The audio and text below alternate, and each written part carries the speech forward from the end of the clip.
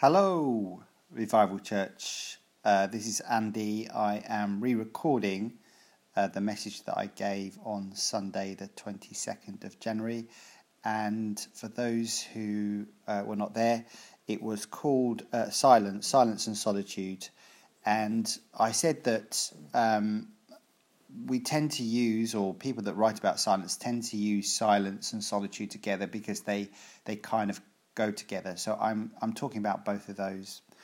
So we live in a noisy world, as you are probably very, very aware. This was brought home to me last Saturday when it was my son Sam's birthday, and we went to Jump Street. If you're not aware of Jump Street is a warehouse of chaos. It's basically a place where they have loads of trampolines and there's little kids running up and down all over the place.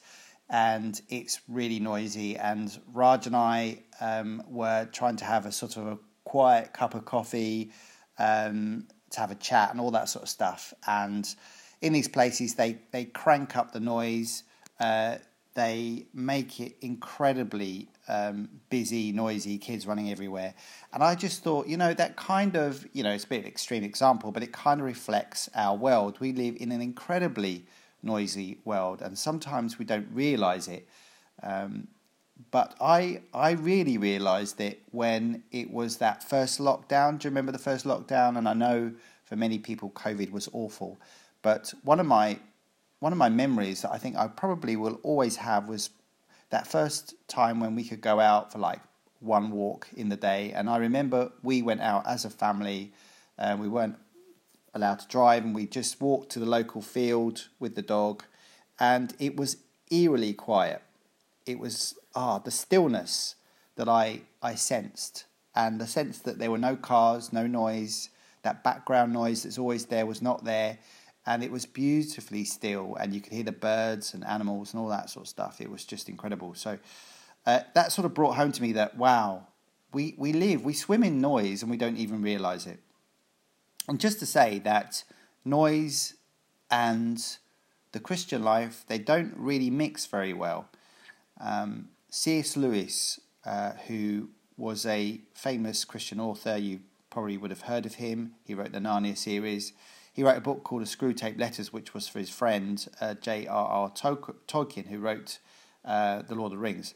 And in this book, it was like a satire. It's basically a book about, sounds dodgy, but it was meant to be quite serious, and it was a book about a demon, a senior demon called Screwtape, who was writing letters to his nephew, basically about how to make Christians really shallow, and for them to lose their salvation or not really walk the Christian life, and how they can tempt and distract and all that sort of stuff. Well, in this book at one point, Screwtape calls the devil's realm a kingdom of noise.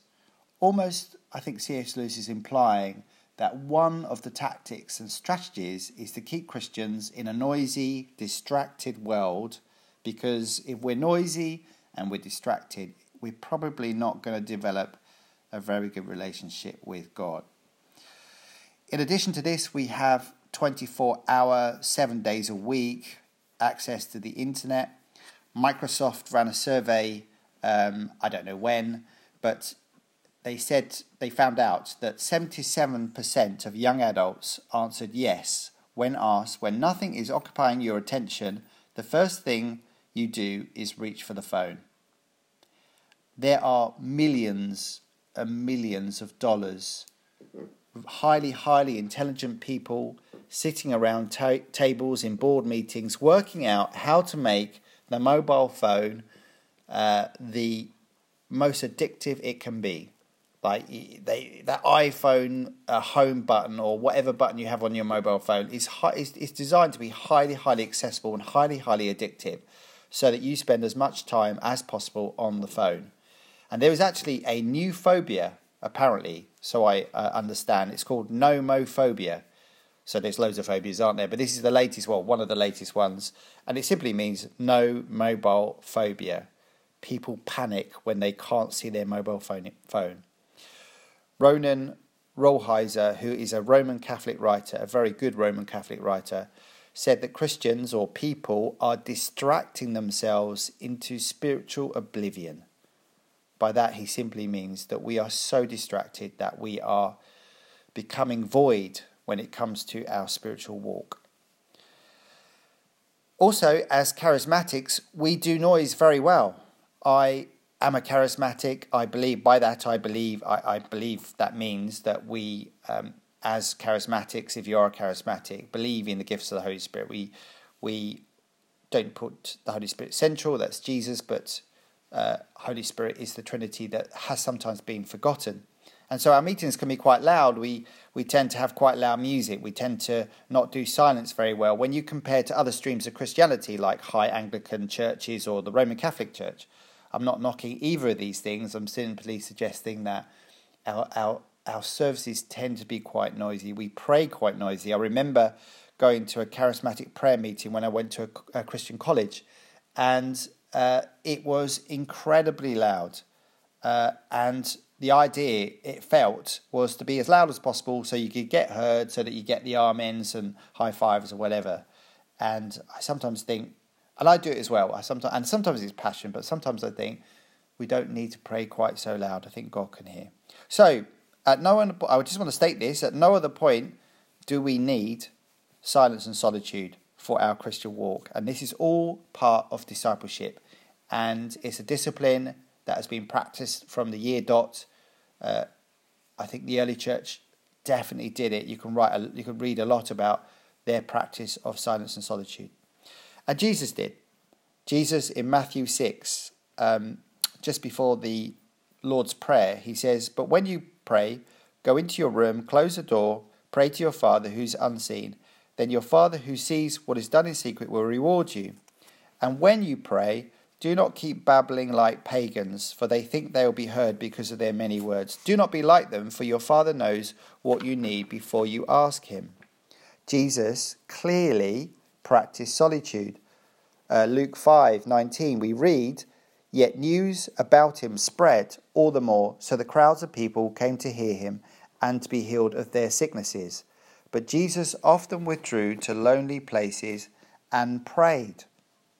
I don't know about you, but if I was being highly successful and if I was drawing a great crowd and lots of people being healed and saved and set free and delivered, all that sort of stuff, and my disciples were high-fiving each other because they were so excited, I think I would lap it all up. I think I'd stick around a little bit.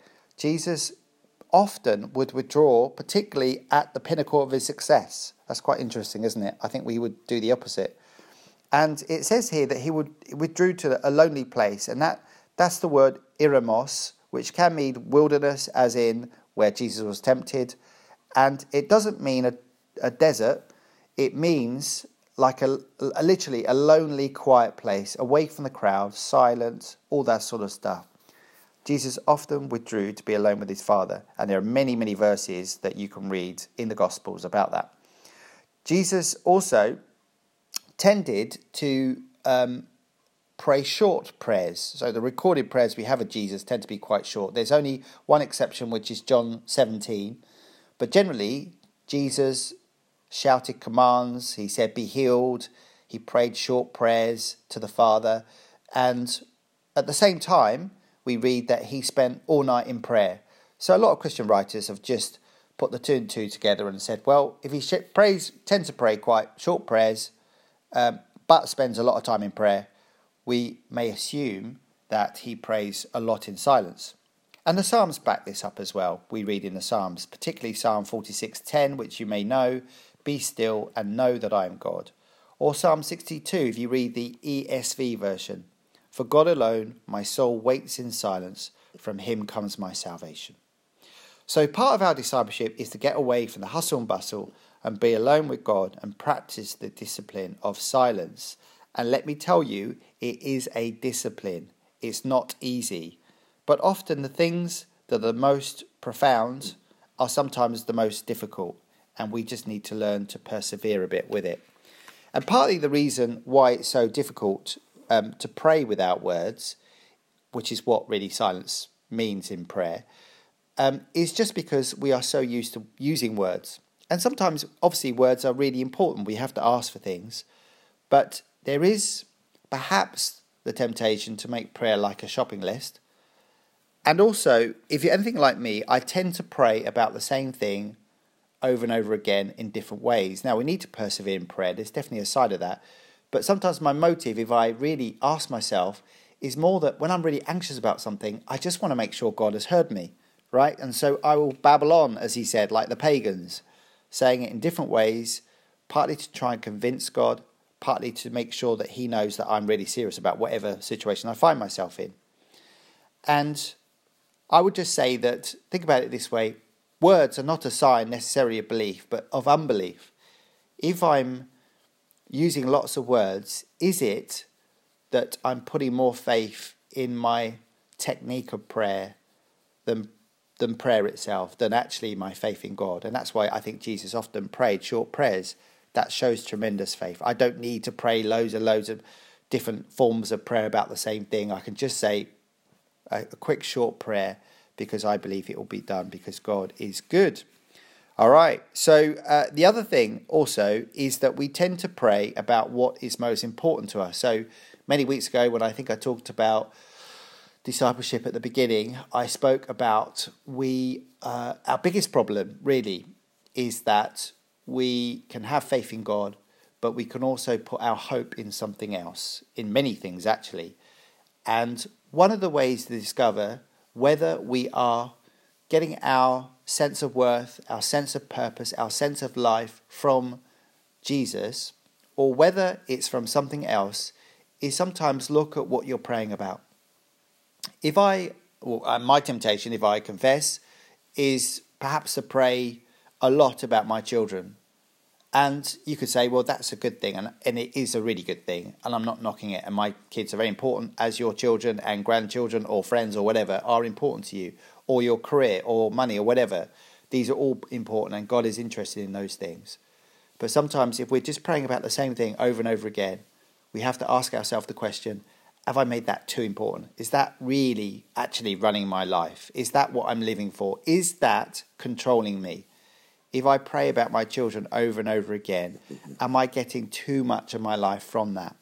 And so we tend to pray our heart idols, the things in our heart that we are actually looking to. We may come to church, we may worship, we may pray, we may say, Jesus, you're my all, but actually deep down underneath all that, we're actually seeking something else. We may be saying to ourselves, I can't live without this. And so we make it our prayer over and over again. And that can be money, career, children, health, possessions, success, whatever, all those sort of things. Practicing silence and solitude separates us from those things. Because when I'm alone with God, when we're alone with God, we don't need to prove anything. He accepts us on the basis of Jesus Christ alone. There is no other situation on the whole planet where you can say, I am utterly accepted. You could say that about your loved ones, but often, if we're honest, love is based on something that we do, right? You know, like I know my wife loves me and I love my wife, but that's still predicated a little bit on them being a certain way.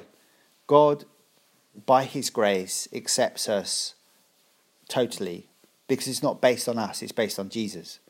And it's based on the sacrifice in Jesus. And all that Jesus is, we are when God sees us, because he sees us as perfect, because he sees us in Christ. And therefore, the one place I can go to, you can go to, on the whole of planet Earth, is actually the place of being just alone with God, because that's one place, if we develop this, where we realise, my goodness, God utterly accepts me, and then I'm utterly free to be myself. If I meet someone new for the first time, if I meet you for the first time, or you meet someone for the first time, I don't know about you, but what goes in my head when I meet someone for the first time is all my insecurities come out sometimes. You know, am I interesting to listen to? Am I listening well enough to them? Am I standing too close to them? Am I standing too far away from them? Am I wearing the right stuff? Do I fit in? Do they accept me? Do they receive me? Do they like me? All these sort of things going off in our minds because you may not be, but we tend to be insecure at times. That's how I roll anyway. Yet, in developing a relationship with Jesus Christ and with the Father, I find that actually, the more I do that, the more I realise that is the one place where I don't have to put a mask on. I don't have to pretend. The Psalms are all about that. The Psalms are raw. David is like, I can be exactly who I truly am in front of God, because he accepts me. And he accepts us on the basis of Jesus Christ. And that's why practicing silence and solitude will actually be the one place where you start to withdraw from the things around us in the world that are always vying for our attention. So Dallas Willard says, solitude frees us. The normal course of day-to-day human interactions lock us into patterns of feeling, thought and action that are geared to a world set against God. So that's why I want to encourage you to practice silence and solitude. Why? Because it will draw us into a deeper relationship with God like nothing else. Even when I pray with God, sometimes if I'm praying for things, there can be motives for that. When I'm sitting in silence, there is no motive because I'm not saying anything. I'm simply trying to be with him. African theologian St. Augustine said, entering into silence is entering into joy. Who doesn't want a bit of joy? I'd like a bit of that. Dallas Willard again says this, solitude, well practiced, will break the power of busyness, haste, isolation and loneliness. Joy and peace will begin to bubble up within you. Ruth Haley Barton, in her book, a really good book on silence and solitude, says, as we begin to experience God's presence in solitude, we may find out our desire for God and the joy of being with him in this way to be a bit overwhelming. She said as she practiced and she had to persevere over and over again, she started to describe a sense of God's presence where she just didn't want to leave his presence. And she said that the joy was overwhelming. I think I really would like to find that. But that takes time. We can't just do it once and then think, give up. Thomas Keating, who is a Roman Catholic monk, said, silence is God's first language. Everything else is a poor translation. So just some considerations about the practice. So just some practical things. Just to say, this is not just for introverts. If you're introverted, in other words, you quite like quiet and silence of being on your own, you will find this easier. But it is for everyone. It is meant to be for extroverts and introverts. And if you say to yourself, I'm finding this difficult because I find my mind is too distracted, then the problem isn't the silence. The problem is that you're too distracted. And you have to ask yourself the question, why am I too distracted? Do I have too many things open? Have I got too many open doors? Do I need to shut a few doors? Do I need to say, I can't do everything. I need to make this a priority. And then in that place of seeking God, asking God, the Holy Spirit, what doors do I need to shut? What do I need to keep open? And often we're distracted because we're on too many things. We're doing too many things. We're doing work, then we're home and we're on social media, and then we're on TV, and then we're on this, then we're on that, and then we're just consumed. We've got to push back and say, no, I need to make a priority on my relationship with God, and then fill everything after that. He goes first. Just be honest, practically, you will feel bored. If you sit there in silence, you will feel bored. You will feel this is a waste of time. That's a very normal thing to think. You will feel sleepy. You might even fall asleep. You will get distractions. But the discipline is to learn to persevere, because you're working a new muscle in a way, a new spiritual muscle. But there will be times of profound awareness of God. Maybe just a little bit at the beginning, but it will become more and more. Pete Greig, in his book on how to pray, likens the stage of silence and solitude to going to see a film. He said at the beginning, so stage one, is at the start of film when we're aware of the noise, the film started, but we can hear popcorn, we can hear sweet wrappers, we can hear the chatter of people, we can hear mobile phones going off, that sort of thing. But then if the film is good, stage two is that it starts to affect you and you start caring about the characters that are drawn into the emotion. Then in stage three, you're utterly absorbed. If the film is really good, and I don't know whether I've definitely been to see films that I've come away profoundly changed in a way or moved.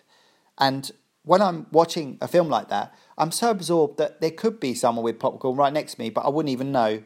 I'm almost transported to a different place, a different reality. And he said that's kind of how it can be with God, that we're so in that place, in that zone, if you like, of being in his presence that we don't even notice our own self. It's just him.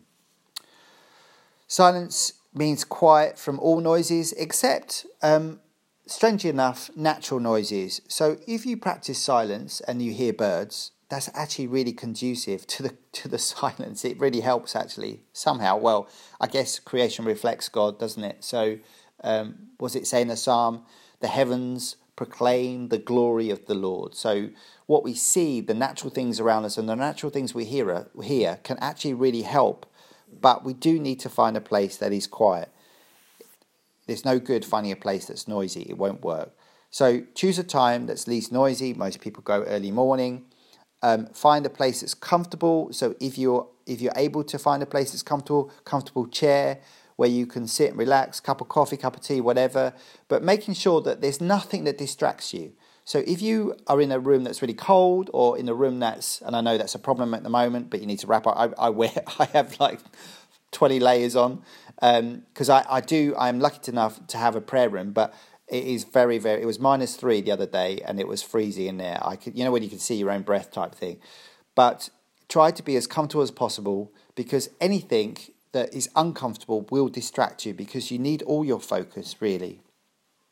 Turn the mobile phone off, of course. Make sure it's nowhere near you. Don't have it in the room with you. And just to reinforce, the idea is not emptying your mind. I'm not going down a sort of an Eastern religious practice like Buddhism or anything like that. This is not emptying your mind. This is filling your mind with God. This is actually contemplating God. It's meditating on God.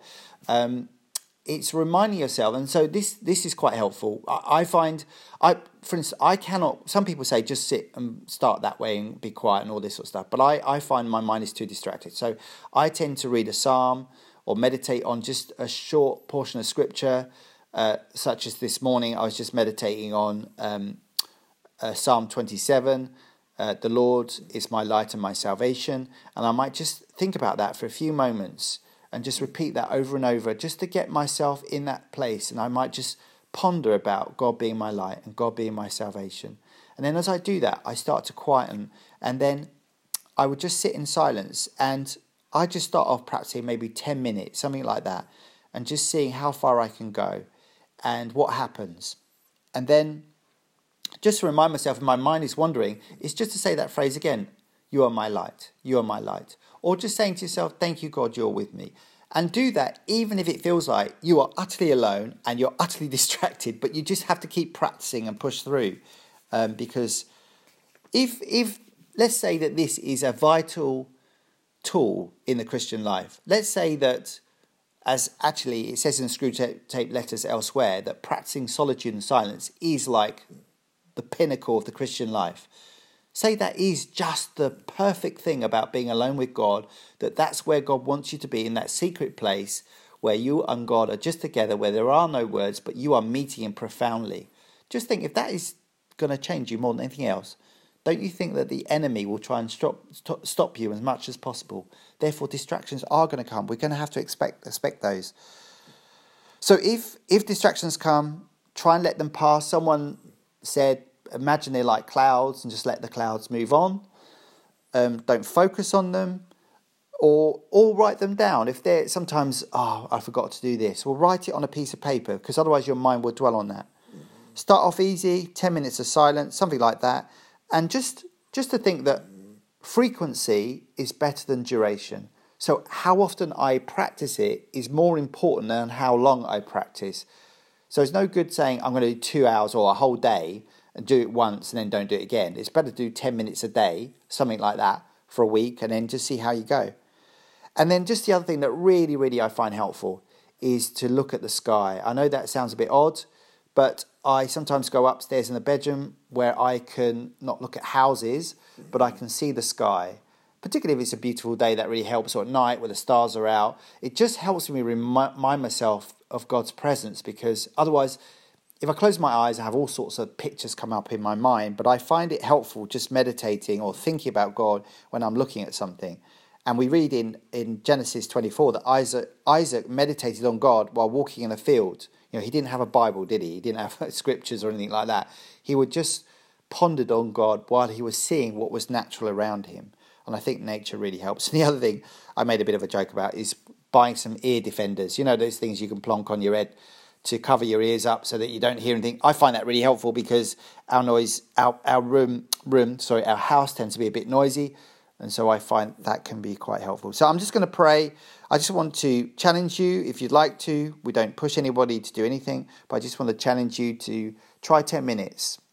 And then think of it in terms of, if I was going for a run, I'd run for 10 minutes. Then the next day I'd do 15. Then the next day, or I might do 11 minutes, then 12 minutes, whatever. Try to increase the duration if you can. But frequency is really important. Getting into a habit of doing it. Finding a time and a place that's most conducive. So I'm just going to pray. So Lord Jesus, we thank you for this discipline. And I just want to pray for all of us that you would help us in the power of your Spirit to just be alone with you. I pray the idols of our heart would start to fall away, that our love for you will get deeper and stronger. Our awareness of you will get deeper and stronger. That if we have a sense of, I'm really struggling to connect with you, God, I pray for those people that they would connect with you deeper. I pray for your utter help in this, for we are poor and needy, so we ask you to bend down and to incline your ear and to answer us. And we ask this in the precious name of Jesus. Amen. Bless you. Have a good day.